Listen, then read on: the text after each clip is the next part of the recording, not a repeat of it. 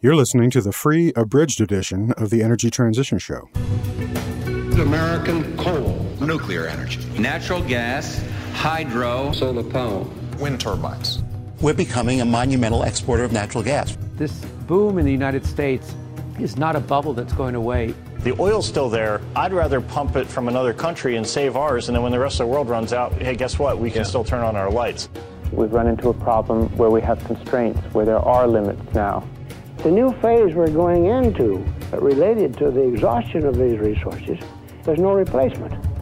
This is a one-shot affair, and we're unprepared for it. Really, we do not have very much more time to get a handle on this problem. It's better to get to a renewable future, a sustainable future sooner rather than later. Get there before we do the environmental damage, not after. For December 13th, 2017, this is the Energy Transition Show with Chris Nilder. While it is well understood that solar is a variable resource that only produces when the sun is up, it's less well understood what the best way is to deal with that. Armchair analysts frequently use a simple back-of-the-envelope approach and just take the output of a solar plant, multiply it by however many hours the plant isn't producing, and then assert that a separate storage system to supply that amount of power would be needed in order to make the solar plant look like a thermal plant that runs round the clock. Worse, some will proceed to then insist that the cost of such a storage system would have to be added to the cost of a solar plant before comparing solar to another power generator. But that's not how the grid works. As I have explained before on this show, system reliability is a system attribute, not a generator attribute. No generator produces all the time. Even so-called baseload generators like coal and nuclear plants don't. On average, U.S. nuclear plants have historical capacity factors in the range of 92% or less, and coal plants in recent years have had capacity factors in the range of 60% or less. And just for completeness, the capacity factors of wind plants are typically around 34%, and solar PV systems around 26%. But we don't lard up the costs of coal or nuclear plants with storage systems in order to make them look like 24/7 by 365 resources. We add other resources until the system as a whole is balanced. And that's the way that we should look at variable resources like solar and wind as well. Historically, solar plants equipped with storage were thermal concentrating solar plants, aka CSP, which generated steam to turn a turbine and store excess energy as heat. Those fell into disfavor a few years ago as solar PV systems became considerably cheaper and ran away with the market. Now we're beginning to see solar PV systems paired with storage systems based on lithium-ion batteries. But even now, we're not building them to make solar resources look like full-time generators. Even when coupled, the solar and storage systems really operate in different markets and provide different services to the grid in complex interactions based on lots of interesting details, as we'll hear in this episode. Now, as we increasingly rely on a renewably powered grid, we may indeed find that we need more storage. But how much, and what kind? And when will we need it? Will we need large amounts of seasonal storage, as some analysts have suggested? Or will other technologies reduce the amount of storage we'll need?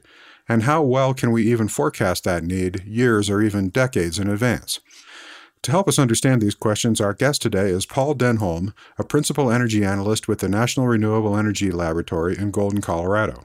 He has investigated grid applications for energy storage and solar energy for 15 years and is a leading expert on the technical, economic, and environmental benefits and impacts of the large-scale deployment of renewable electricity generation. In a series of recent papers, he has explored the subject of coupled solar and storage systems, and it's a real treat to have him on the show. Then in the news segment, we'll note the irony of Chris Crane's recent comments on storage, look at the continuing collapse of merchant generation as wind and solar drive down wholesale power prices, hear some more good news about the death of coal in India, and consider the implications of the BEAT provisions in the Senate's tax cut bill. But first, our conversation with Paul Denholm. So let's bring him into the conversation now. Welcome, Paul, to the Energy Transition Show. Good evening. I think we all understand that adding storage to a solar plant can compensate for the variability of the solar plant's output. But what's the primary financial case for systems with integrated solar and storage? I mean, is it mainly just that it allows a plant to run close to full time instead of only when the sun is out? Or is it that the storage system smooths out fluctuations in the output of the solar array? Or is it that the storage component allows the system to participate in additional markets by offering, for example, grid regulation services? Or is it sort of all of the above? It's a little bit of all of the above, but quite frankly, the primary driver right now is tax credits. So right now, Right now, photovoltaics are eligible for the 30% investment tax credit, which basically roughly takes about 30% of the price off of the top of the cost of the PV system. Right. Storage is not eligible for the investment tax credit unless it's actually physically coupled to the PV system and gets most of its energy from photovoltaics. So under those configurations, the storage is considered part of the PV plant and then becomes eligible for that 30% investment tax credit. Wow, I didn't even realize that. So, okay, that's super interesting. Yeah, that really gets into one of the things that's interesting about when you start getting into the energy analysis field is the realization that it's not just physics and electrical engineering. For better or for worse, if you really want to get into the details, you have to start learning things about tax law and financing and things like that. So that can be, sometimes it can be a pain, but it's critically important to understand all of the financial underpinnings of how our industry works. Well, we've certainly had a couple of lawyers on this show, but I haven't had any tax experts on this show yet. So maybe that's something we need to do. Sure. Yeah. Well, okay. So what if we took that out? I mean, that's really good to know. What if we took that element out? What if there were no more ITC? Then, to restate my question, where would the major value be in having a combined solar and storage system? Sure. So the major value would actually be the reduction in cost. So it turns out that batteries have a bunch of power electronics in them and controls in them, and those systems, those power electronics, those controls are actually quite similar to the controls and power electronics that you need in a photovoltaic plant. So it turns out that what you can do is you can engineer the systems so that they share a lot of the common components. In an ideal world, you really wouldn't combine photovoltaics and storage. You'd put storage exactly where it's needed and photovoltaics in the best site. So you probably actually would never combine them in most cases. But it turns out that the advantage of reducing the costs means there's some synergies there that can be combined, and that can reduce the cost of the combined system. The services that you described kind of at the beginning of your question about whether or not storage can provide all these additional benefits by helping smoothing out the photovoltaics and providing additional services, that's all true, but it actually doesn't need to be coupled to the PV. So you can put a battery in a downtown region, have your photovoltaics in a remote region, and the battery can still act to mitigate all the fluctuations and provide additional services. They don't have to be physically co-located or coupled in any manner.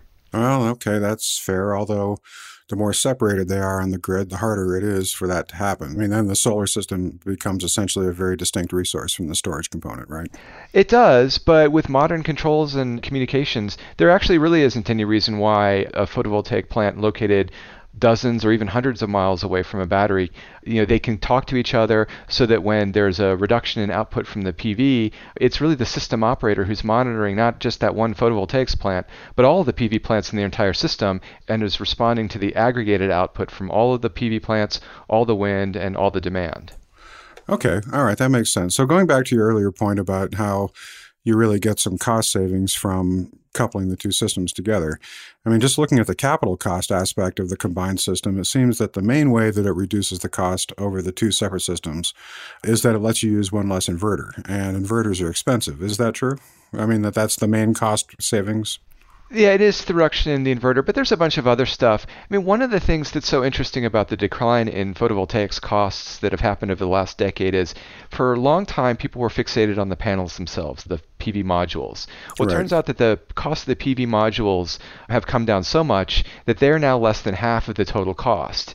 And the costs have come down so much, we're now kind of scraping away pennies from the system. And it all adds up, but you have to look at each and every little component. So it's not just the inverter, it's the shared siting and permitting. So instead of getting a permit for two different installations, now you only have to get a permit for one. The cost of going to utility and signing up for an interconnection agreement, now you've just got one interconnection agreement. Each individual are only a small fraction of the system, but they do add up. So it's not just the inverter, it's all the other balance of system and soft costs and all the other little factors that add up. Oh, that's interesting. So more than a decade ago when I was actually designing and selling solar systems, as I recall, and it was mainly, residential, small commercial, that kind of thing. As I recall, the inverter was typically around 15% of the total installed system cost at that point. What is it now? It's probably about 10%, and it's just like photovoltaics have come down in price, inverters have come down in price too. They're now pretty much completely commoditized, and it's probably unlikely that the inverters will come down too much more in cost. Interesting. So correct me if I'm wrong, but when you're combining a solar and a storage system now, especially like a utility size one, I think, the inverter is typically sized for the solar array only, rather than the combined output of the two. Right. Why is that? Since it would mean the total output of the two systems would be reduced from what they could produce together. That's right. And that's kind of the geeky key details of our study that we just recently published. And you're really kind of getting in the weeds, but it is kind of important to understand. Hey, look, I read that study, or at least part of it, and getting in the weeds is exactly what we do on this show, so Sure. go for it. Okay. Well, basically, yeah, when you're sharing the inverter, it means that when the PV is producing its full output, you can't actually use the storage at its full output. And when we started the study, the hypothesis going in was, gosh, this is going to really reduce the value of the system because we've got, again, the PV is producing at full output and we can't use the storage. And during periods of peak demand, it'd be great if we could produce both PV output and storage output, and now we can't do that. Well, it turns out that the peak demand for electricity is around 5 to 7 p.m. on a hot summer afternoon. That's when the prices get really high. Well, the sun is still shining during those hot summer afternoons at 6 to 7 p.m., but not that much. Right now, we say that the reliable capacity credit, or the fraction of the PV plant that can really contribute to producing reliable electricity, is about 50%. So that basically says that in a place like California, if you build a 100 megawatt PV plant, the local utility would really only count 50% of that, or 50 megawatts, towards its resource adequacy contribution, or how much it could rely on the PV during those peak summer afternoons. And that leaves headroom for the storage plant. Now here's where it gets really fun and tricky. One of the interesting challenges of deploying increased amounts of photovoltaics is that PV right now contributes to that peak generation, but give it another few more years as more people put PV onto their rooftops and more utilities install PV, PV will effectively shift the peak demand for electricity. PV will satisfy that demand at 4 p.m. or so, but now the peak demand for electricity will now be 7 or 8 or even 9 p.m. in the evening when PV is no longer producing large amounts of output. Mm-hmm. So when we look at a combined PV storage system in not too distant future, the PV will produce in the 11 a.m., noon to 4 or 5 p.m., and then the storage system will take over and produce peak output during 6, 7, 8, 9 p.m. So that's where there really is a nice synergy. PV produces during the middle of the day, the storage will produce in the evening, and it will no longer be a burden to share these components. How interesting. So combining this basically changes the supply peak on the solar side. And that's actually reminding me of kind of the opposite dynamic, which is that as we get into more and more deep electrification through, heating and so on, that we might actually be flipping certain grids from like summer peaking to winter peaking. And so everything that we knew before is now changing. And it's also making me think about the fact that 10 years ago, the time of use rate in California, for example, always had the highest priced hours of the day between like noon and 2. And now that's the off-peak price because we have so much solar during that time, we actually have prices going negative. I mean, wow, everything's changing under our feet. That's right. And that dynamic is one of the key elements of integrating large amounts of wind and solar into the power system, exactly what you just described. We're going to need to incentivize people to use electricity when it's most available and cheapest. And it used to be that we had these kind of simple ideas of on and off peak, and those simple ideas are no longer going to be the case as we put more renewables onto the grid. Yeah, and I love the fact that San Diego Gas and Electric's experimental new tariff, the GIR for electric vehicles, is going to be posting a day ahead hourly varying wholesale prices. I guess it would be retail prices for electricity. So that's really interesting. Then you're getting out of this kind of rough banded approach to time of use, and you're actually getting into a very dynamic approach to that. That's right. Do you think something like that would happen, would become relevant in storage as well? Yes, I think so. Storage is really just one of the pieces of the puzzle we're going to need to integrate large amounts of renewables. As we look at kind of decarbonizing the electric sector with renewables, a lot of things are going to change, including how we incentivize consumer behavior and how system operators and individuals will interact with the power system. One of the real key challenges is going to be making sure that people with behind-the-meter storage, if you've got a Tesla Powerwall, or if you've got an electric vehicle, or if you've got distribution-sided storage, we need to make sure that we incentivize the proper behavior. And I don't mean, hard-handed regulation here. I mean, this will all be done through the markets, but basically making sure that the way that you buy and sell electricity to your grid is appropriately incentivized with the proper price signals. So when electricity is cheap or even free, the utility will send you signals. You can charge electricity, you can charge that vehicle at very low cost. And then when the prices are very high, you can discharge from your storage system or make sure that your vehicle stops charging. Right, right. So at what point might we expect solar plants with storage to become competitive with, for example, natural gas-fired peaker plant? How competitive are they now, or how far does the cost of a combined solar and storage system need to fall still to become competitive with gas peakers? Yeah, so this is another thing that's been really interesting to watch over the last 10 years. I've been working on storage and solar for the better part of 15 years now, and we saw solar prices come down quite rapidly over the last decade, and storage plant prices have only in the last few years started to kind of follow that trajectory. Yeah. When you look at the projections for storage, and there's a lot of uncertainty about how cheap storage really is, just because a lot of the pieces of storage aren't completely commoditized. And what I mean by that is, storage right now, utility scale storage, hasn't reached the point where you can really get a turnkey storage installation. All the individual pieces still kind of have to be cobbled together a little bit. You've got the battery, you've got the charge controller, you've got the air conditioning and HVAC system, all the software. That's coming together, but you still kind of have to put those pieces together. And whenever you have to kind of make your own system, that adds costs. And so over the next couple of years, what we're going to see is we're going to continue seeing the cost of the batteries themselves come down, but we're also going to see more developers and integrators offering a complete and total package. When we look at the cost projections from a variety of vendors, my best guess, my kind of personal belief is that right around the time of 2020, I really think that storage will become cost competitive with new peaking resources. Wow. We hope you've enjoyed this free sample of the Energy Transition Show. Our full episodes cover much more and are generally at least an hour long. In addition to 2 full new episodes each month, subscribers can also view interactive transcripts of our interviews and explore our extensive show notes, with links to all the research resources and news items for each episode. Our subscription podcast works in all podcast apps and players, including iTunes, and is downloadable. The first 33 episodes of the Energy Transition Show were free and always will be, so if you want to see what our full shows contain, feel free to check those out. Then we hope you'll become a member and support our show. To become a subscriber and enjoy our full offerings, just point your browser to energytransitionshow.com and join. Annual subscriptions are just $60 a year. Monthly subscriptions and per-episode purchases are also available. In order to bring you the most unfiltered, unbiased, honest information we can produce, we have elected not to take any sponsors or advertisers. 100% of the revenue that makes the Energy Transition Show possible comes from listener subscriptions. And let me offer a special welcome to the students and educators out there who have joined our new subscribers.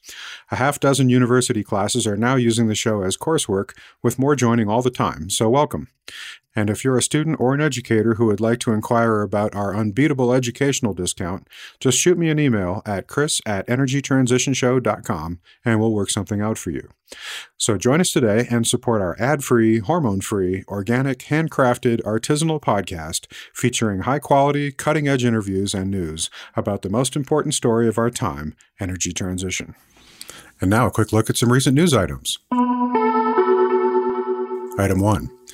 Chris Crane, the CEO of Exelon, the largest owner of nuclear power plants in the U.S., called energy storage the most promising technology of the future. However, he also asserted that storage can't yet replace nuclear plants because storage systems typically discharge power over a few hours and not days. Well, we know from our conversation with Paul in this episode that that is not strictly a true statement or even necessarily a relevant statement, and for the record, there are plenty of technologies that can discharge power for days at a time. But it's remarkable that Crane would even make such a statement, and in a deliciously ironic twist, that he would do so at the University of Chicago at the commemoration of the first man-made nuclear reaction 75 years ago, and that he would say that in contrast to the keynote delivered by former Energy Secretary Ernie Moniz, which asserted that the U.S. must continue to pursue nuclear energy. Strange days indeed. And speaking of Exelon, Item 2. Exelon put its Texas subsidiary under bankruptcy protection in November, saying that historically low power prices within Texas have created challenging market conditions for all power generators.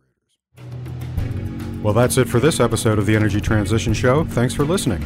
You can find our show archive and give us feedback and suggestions at energytransitionshow.com and follow us on Twitter at Transition Show. Our theme music was by Mike Sugar and Mark Burnfield, who you can find online at MikeSugarMusic.com. The Energy Transition Show is a production of the XE Network.